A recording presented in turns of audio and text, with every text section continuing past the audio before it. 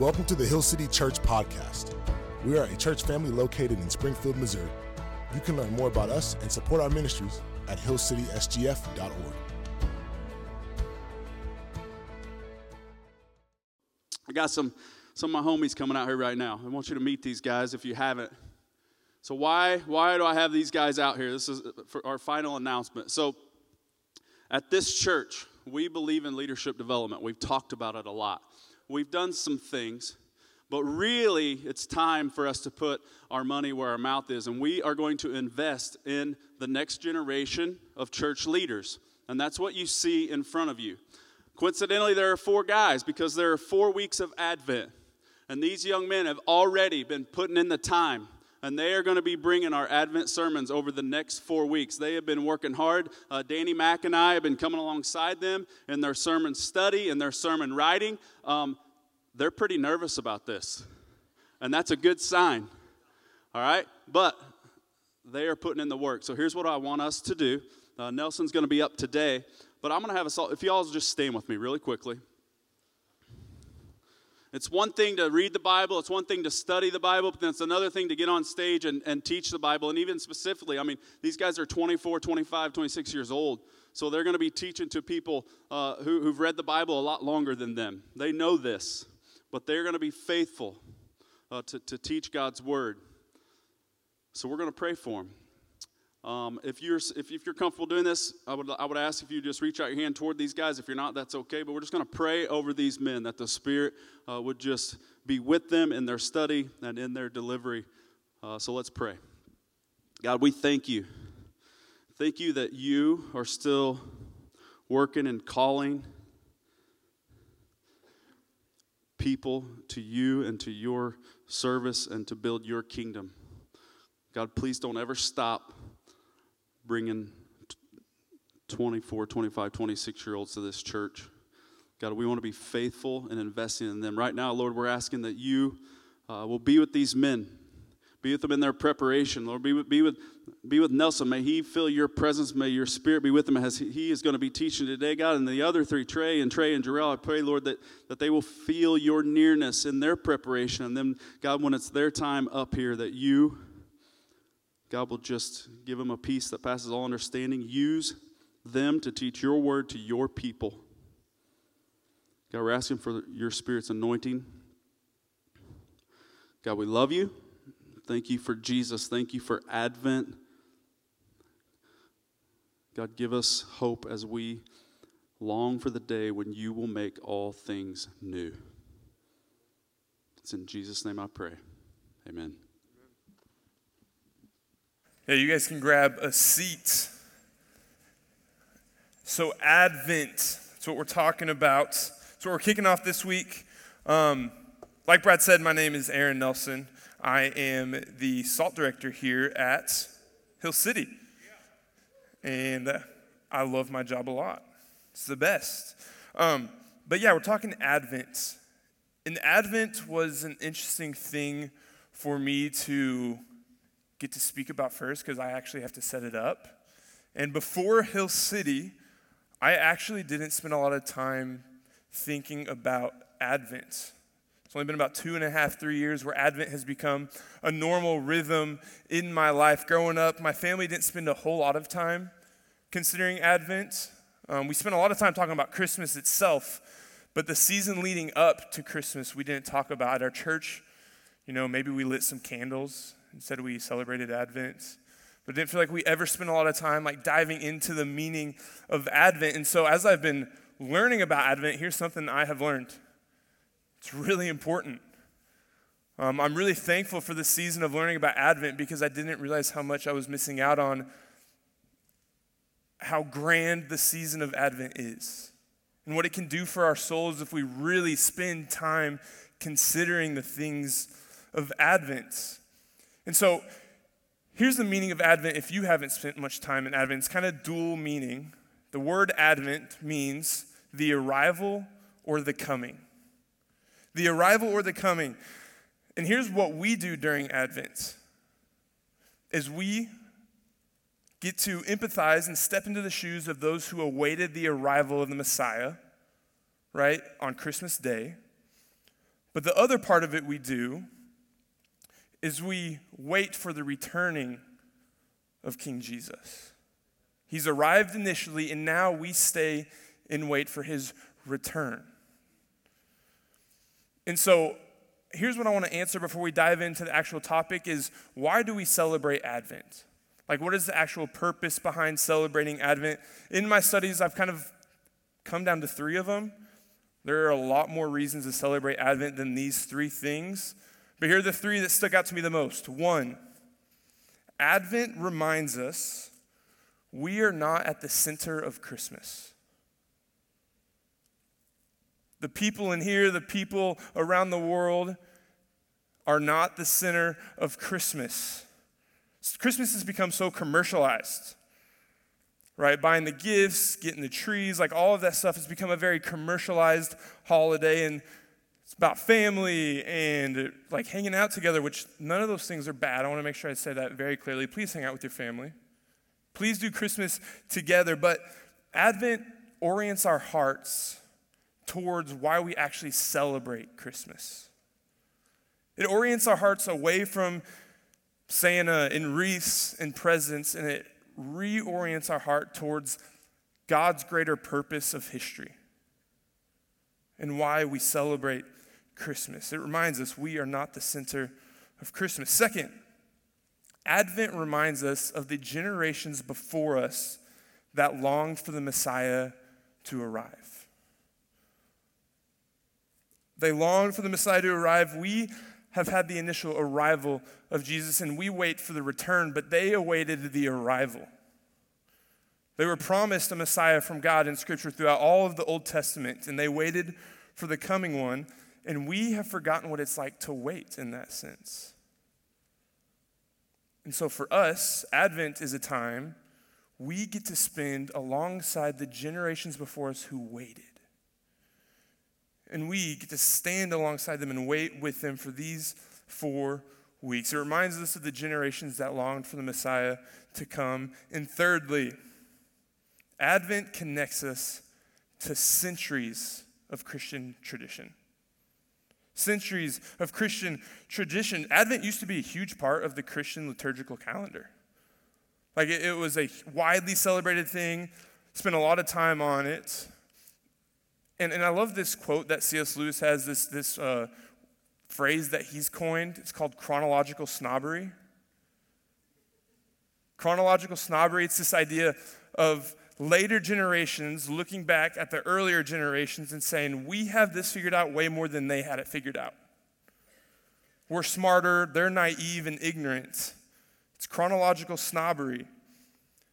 But here's what I think the reality is we are naive and ignorant ourselves to blindly disregard a practice that has been so fruitful for so many centuries of Christians before us. They thought Advent was important. They gave it time, so should we. It connects us to centuries of Christian tradition and also connects us to the bigger C church. Like there are hopefully thousands of churches around the world partaking this tradition together right now as well. And it connects us as a whole. So what will Advent look like for Hill City Church specifically? Like Brad said, we're going to spend the next 4 weeks on Advent leading up to Christmas Eve. And what we try to do this year is connect our Advent series actually to Christmas Eve. We don't want them necessarily separated.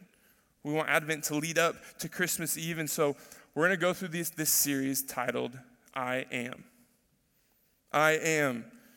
And throughout the series, we're going to take a deep dive into the names Jesus declared upon himself in the New Testament. He would say, I am, and then there would be a blank. That's what we're going to do. I am blank. And that's what we're going to follow along in the next 4 weeks. What were these statements he has made about himself? And in light of Advent, how are we pointed towards the arrival and the return of Jesus? So what are we getting out of Advent? The teaching team and everyone who's teaching over the next 4 weeks got together and we were trying to talk like, what are we really trying to have Hill City Church as a whole ourselves come away with during this time? And it was this. We want to live a life that is in response to the arrival of the Messiah. We don't want to live and just think like conceptually about the arrival of Jesus. We don't want to just think about it intellectually. We want our lives to be in response to the arrival of the Messiah.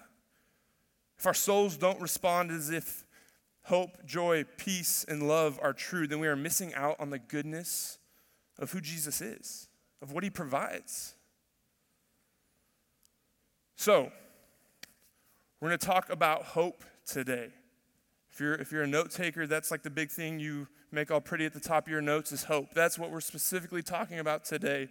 Before we hop in, let me pray. Dear Lord, thank you for this season. May we continue to grasp the greater meaning of Advent.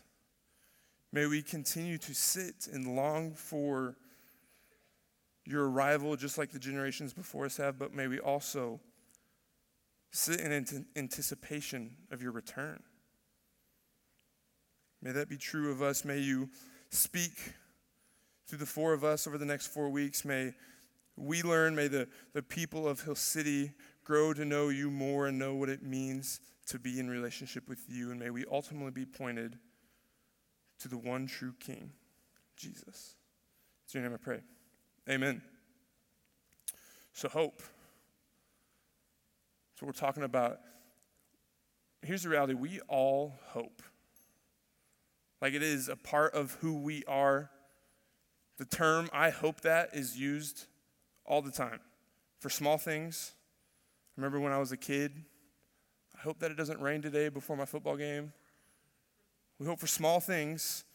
We hope for big things, right? I hope that I get this job. I hope that I have a loving and good family. We hope for day-to-day things. I hope the kids sleep through the night. Like we hope. It's what we do. We find certain things and pray that they're fulfilled. And I believe our ability to hope is actually one of the greatest things about us as humans. Like we can hope. We have the capacity to hope. We have the ability to take an optimistic view of what could be. What a blessing.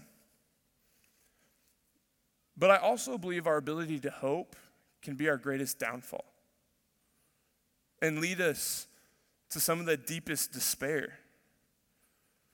Why? Because we live in a world full of grief, in a broken world, a world where pain, hurt, and sadness exist.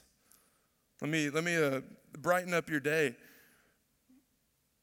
Modern day, some of the grief that we're experiencing. Guys, we have just went through and currently still in a pandemic where 5.2 million people have died.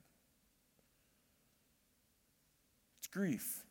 This morning, 3.8 billion people will wake up, hop on social media, and be told they're not enough. Hopeless.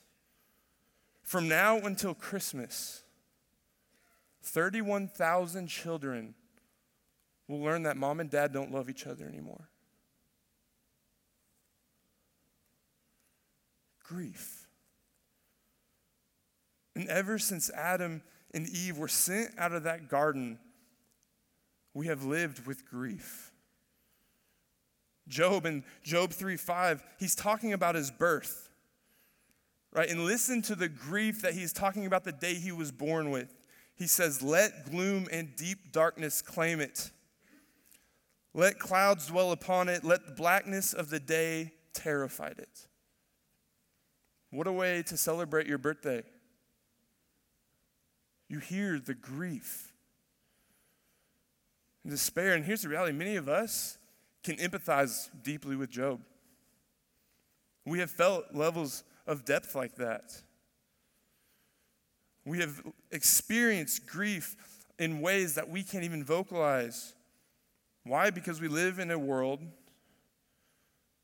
where hopelessness and darkness prevail. And so what do? We seek hope. And for generations, people have been seeking hope. We're not the first. We didn't invent seeking hope. It's been happening since we flash back to the Old Testament. You know, we go to Genesis 1 and 2, and they had hope fulfilled. Right? Genesis 1 and 2, Adam and Eve were with God and God was with them. They had everything they could possibly hope for. They were in the presence of God himself. But then in Genesis 3, we have the fall. And this is where despair starts to enter. Hopelessness starts to enter. In Genesis 4, we see Cain and Abel. Cain falls on his face because God had no regard for his offering. And out of despair, he murders his brother. Hopelessness. But here's what God does throughout the Old Testament is he gives hope. He points towards hope. He points towards the future of what's going to be. And he does it throughout the Old Testament. He does it all over. We're only going to hit a few today. The first one we're going to hit is Isaiah 9:2. Isaiah 9:2, if you read through the Advent devotional we're doing over Advent season, you have already read this. But Isaiah 9:2 says, "The people who walked in darkness have seen a great light. Those who dwelt in a land of deep darkness, on them light has shone." So here he's talking about the Israelites, right? The Israelites, the people he has chosen to fulfill his purpose through. And this is being written to them to give them hope for the future. Hope in the midst of their darkness. And as I was reading this, I was thinking, how does this give hope? Like it's in the past tense, like this has already happened. But we find out later in this exact same chapter that it's actually about the future. This chapter talks about the child to come, that child being Jesus. So what we see in chapter 9, we hear about this child to come. So then I'm thinking, why is he using words like walked and dwelt in the past tense? Here's what I learned. I loved learning about this. You see, back in that time, it was a really common literary tool to use past tense to communicate certainty. To use past tense to communicate certainty, talking about something to come, but so sure that it's going to happen that you communicate it as if it's already happened. That is how confident he is in this hope to come. So we take that same verse and we translate it to present tense. The people who walk in darkness will see a great light. Those who dwell in a land of deep darkness, on them a light will shine. Now we see the hope for the future. The hope for the people of even though you currently walk in despair, in darkness, hope is on the way. And then the question would be asked, okay, he's talking about the Israelites here. How about everyone else? I don't know of any other Israelites in this room, but here's also the reality. Yes, the Israelites were his people at this time, but if you follow Jesus, you are one of his people. We got to remember that. You are one of his people, but at this time, we have to remember, God reveals himself over time. Throughout the Bible, he reveals himself. And so the readers of Isaiah wouldn't have a complete view of the Messiah to come. So Isaiah makes sure to clarify this later in chapter 49. The prophecy of what God said to the Messiah. So this is the Messiah hearing from God. God says, "It is too light a thing that you should be my servant to raise up the tribes of Jacob and to bring back the preserved of Israel." So he's like, yes, I'm going to raise up my people, the Israelites.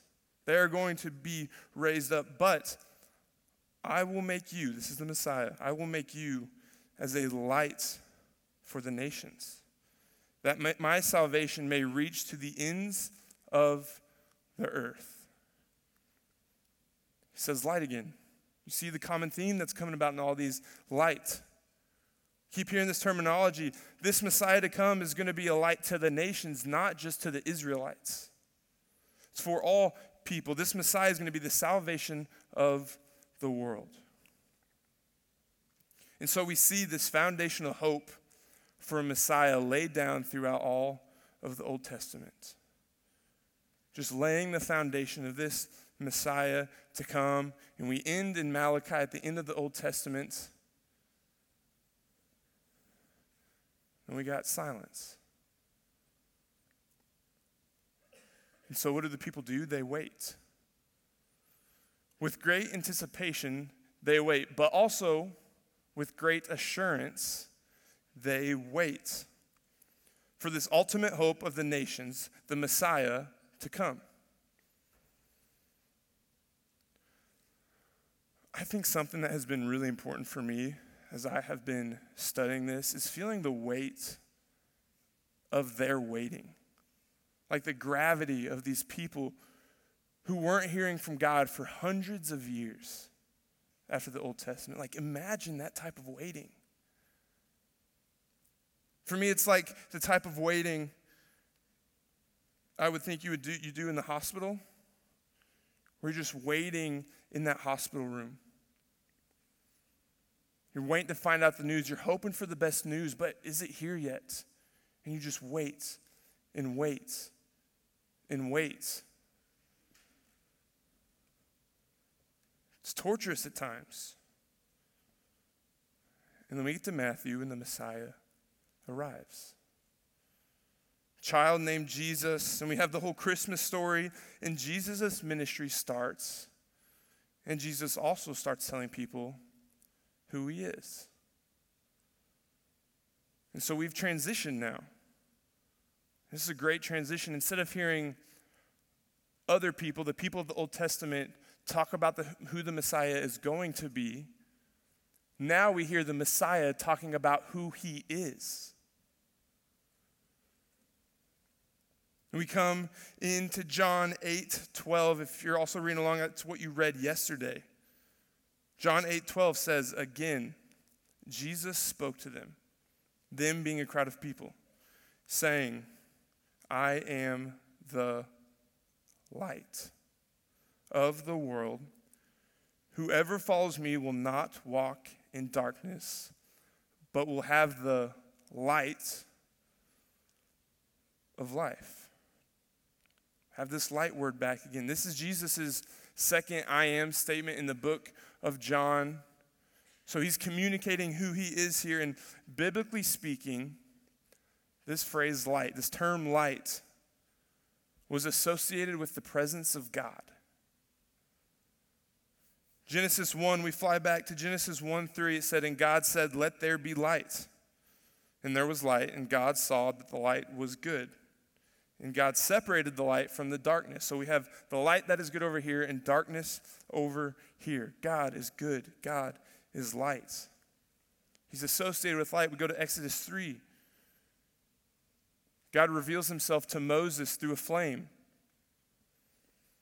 And there's other examples of the way God shows himself as light. But for these people who would have been reading this in John, they would have understood that God was associated with light.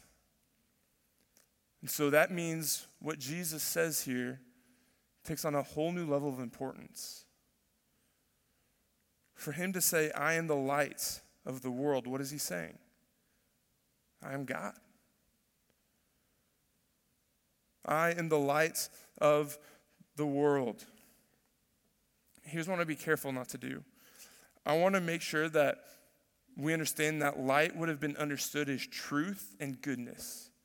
Light itself is not exactly a reference to hope. Right? What light does is it is pure. It's good. It illuminates truth. So Jesus here is saying, I am the true light. And so Jesus is the truth. The true Messiah, the true Redeemer, the true Savior, the one we've been waiting for in the Old Testament. So if light is truth, then what does the truth of Jesus do? We go down a few verses in chapter 8 of John, and we learn that the truth will set you free. The truth sets you free. So, how do we get to hope? You know what gives someone trapped hope? The possibility of freedom. The truth of Jesus is what sets us free and gives us hope. He is the light. He is the truth. And that's where our hope is found, is in the way and life of Jesus. With hope, we so often place our hope in things apart from Jesus. Things to allow us to hope, things that we can see an outcome, we hope for this. Paul David Tripp, I love this quote he has. He says, "You attach your security, your sense of peace and rest to something every day." Every day. Whether that's money, success, relationships, security, family, recognition, we all attach our hope to something every single day when we wake up. Paul David Tripp goes on. He says, the question isn't whether you hope. It's where do you place your hope? Hear that difference? We all hope. The determining thing is, where do we place our hope? Where does your hope rest? And Paul brings us a stark reminder, an important reminder in Ephesians 2:12. He's talking about how the Gentiles here have been separated from Christ in the past. Right? They've been away from God, and they're strangers to the covenant promises that have been made.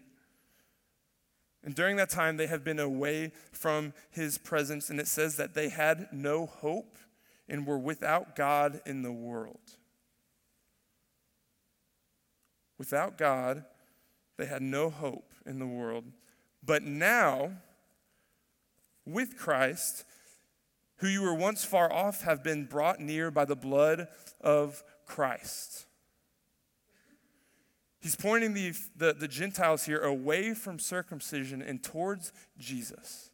That's what he's talking about here. The Israelites have been the Jews have been trying to push the Gentiles towards circumcision as the way to come close to Jesus, to be drawn to Jesus. And Paul here is writing them and says, no, your hope isn't in circumcision. Your hope isn't in anything else in this life. Your hope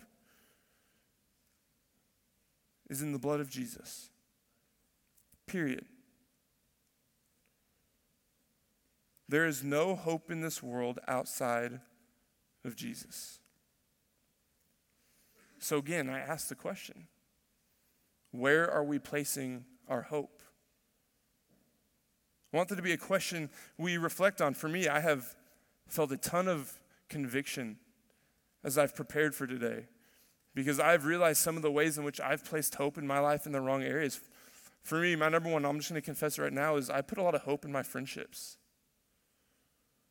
I put a lot of hope in the people I surround myself with and how they can give me peace and how they can give me rest. But here's the thing about when we place our hope in things of this world, is they need an outcome for the hope to be met. Like there needs to be a result of our hope. So for me with my friends, if I put my hope in my people in my life, and then they don't live up to the result I'm expecting, where am I left? Hopelessness. Darkness, possibly despair. Hope in the world, when we hope in the world, there has to be a result. But here's what I love. With the hope of Jesus, the outcome has already been met.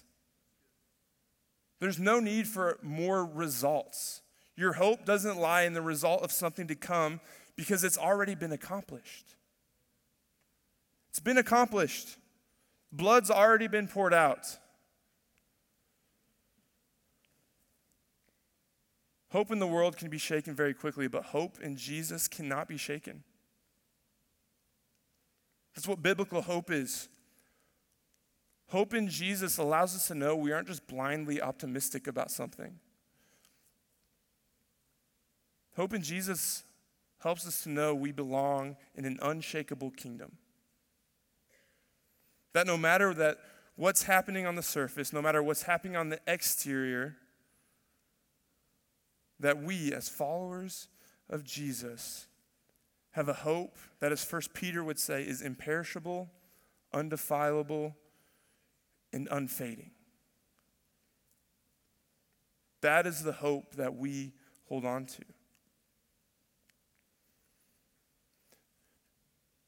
There's two truths about hope. If you haven't taken anything else away from today, here are the two things I want you to walk away with. First, I want you to know, to understand, is that no matter where Jesus goes, hope goes as well. Where Jesus goes, hope goes. They're not separated. Jesus is hope. It's been the truth from the beginning. Where Jesus goes, hope goes. And if you have chosen to follow Jesus, you have the Holy Spirit, a.k.a. the Spirit of Jesus.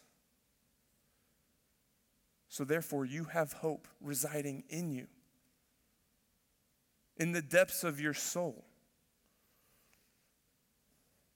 Think of the areas in your life where you've experienced despair in the past, currently. You've experienced hopelessness, darkness. And here's the thing about darkness, is it's one of evil's tactics is to get us to a place of despair. A place where we feel like there is absolutely no hope for us. Satan's found a playground when he sees us in despair. He wants all hope removed. He looks at each of our family situations, no matter how broken the family dynamic it is. He looks and evil says there's no hope there. There's no hope of reconciliation. There's no hope of redemption. He looks at the areas of sin in each of our lives. The addictions, the greed, the untamed tongues, the gossip.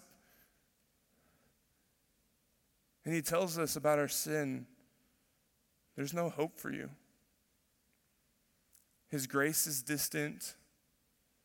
You can't do enough to earn it. Give up. Give in to despair. But where Jesus goes, hope goes. No matter the level of despair or darkness we feel like we're in. And I want to make sure you're not hearing what I'm not saying. I'm not saying you have hope, therefore you shouldn't ever feel desperate, feel heartbroken.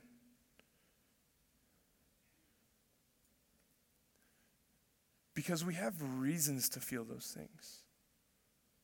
Like we have reasons to be in anguish and to feel grief over our broken world and our broken relationships, our broken bodies, and our broken desires. That's not what I'm asking. Here's what I'm asking. Can we hold grief and hope simultaneously? Like, may we actually be able to grieve because we have hope. Like, we have hope for this broken world, and we know what God can do to redeem it. Here's the fear, though, is there's people in this room who they're allowing their grief to tell them that there is no hope. There's no hope for you. That's what grief can tell you if you let it get to the point of despair. That's what evil is trying to do in his tactics. And the ask is, can we hold on to the hope of what's already been accomplished? The hope of Jesus can endure anyone's grief.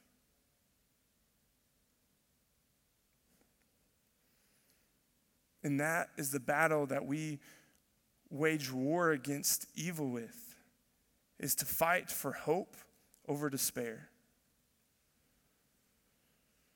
Where Jesus goes, hope goes. And this hope is what propels us. Right? This hope doesn't allow us to stay stagnant. It moves us to action. And here's what we have to know about hope. If you're in this room and you follow Jesus, you have hope. So, we have to remember, we have hope so that we may provide hope.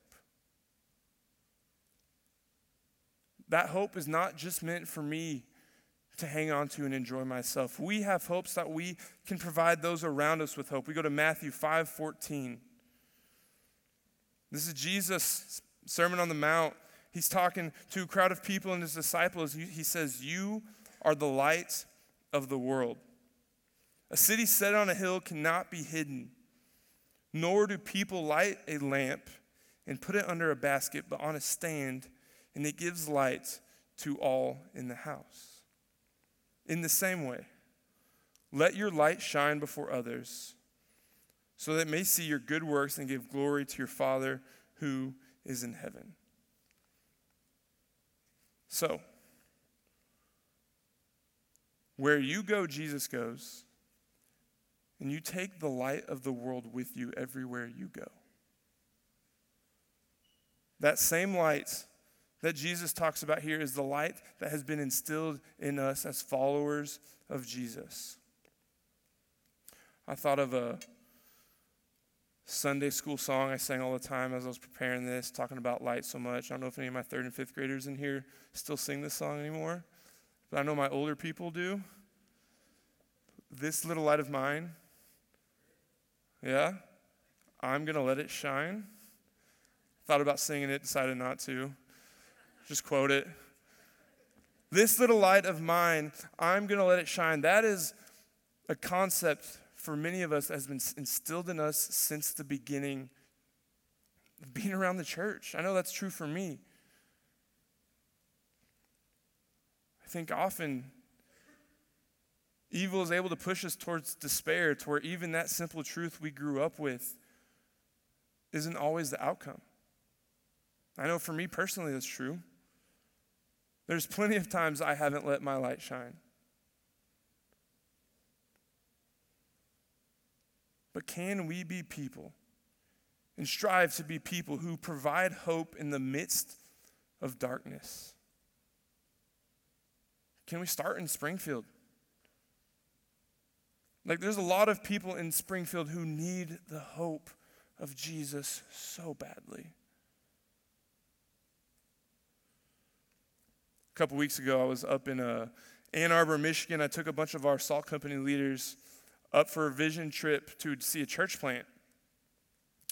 And we got to hear from a couple who had already planted a church there and has been there for somewhere from 7 to 10 years, and their name was Tito and Molly. Something about Ann Arbor to know, also for you Ohio State fans in here, I'm sorry to be bringing up Ann Arbor right now. But Ann Arbor is a dark, dark city. Like the majority of the nation, 30% of people claim to not have any sort of religion. In Ann Arbor, 70% of people claim to have absolutely no sort of religion. And I'm not even just talking Christianity. Like, the city of Ann Arbor is dark. And someone asked the question to Tito and Molly, how do you love this city?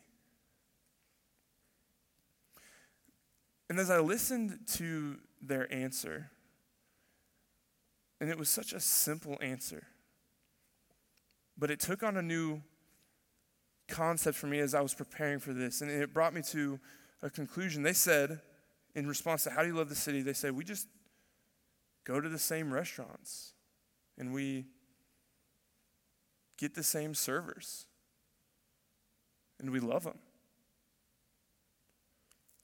We go to the same coffee shops. We find the same baristas, and we love them. We see people in our community and get together with them consistently, and we love them. Such a simple idea. But as I reflected on that statement, I realized a habit I fall into in Springfield specifically. Is that when I go to restaurants, when I go to coffee shops, even sometimes when I meet up with someone, I'm looking for the ways in which they can serve me. But how powerful can it be for someone from Hill City to show up with a restaurant with the idea of, like, how can I serve this server? How can I be a light? How can I show hope to this server. If you've ever served, you know what it's like to have a day of despair in serving. It can be real miserable. And when I was serving, I had people who would absolutely brighten my day up by saying 2 or 3 small things. And it would give me a sense of hope. What if the people of Hill City carried that sense of hope with us all the time? What if we were able to be the light in this city in simple ways first? Hopefully the people around us, hopefully the people around Hill City, around this community, look at the people of this church as the people who have hope. Like the way we live our lives just screams hope. There's something weird about them. They're going through this horrible situation, and yet they still are able to show up. And they might not be happy, but there's something different about their sadness. Their situation isn't putting them in the depths of despair. Why is that? Because they have the hope of Jesus. In light of Advent season, may we live lives in response to hope. Like, may our hope be very clearly seen. And over the next 4 weeks, and hopefully past that even, can we as a church hang our hats on the hope that is Jesus, not on the hope that the world tells us to hold on to, but the hope that is Jesus, the unshakable kingdom that we belong to. And may we do it in awaiting his return. To know there's hope that, yes, he has already come, but there's also hope that we can talk about in past tense, just like he did in Isaiah, like it's already happened. The hope that he's coming back. He's going to redeem this world and redeem each and every one of those people who say, I want that hope. I choose that hope. Let me pray.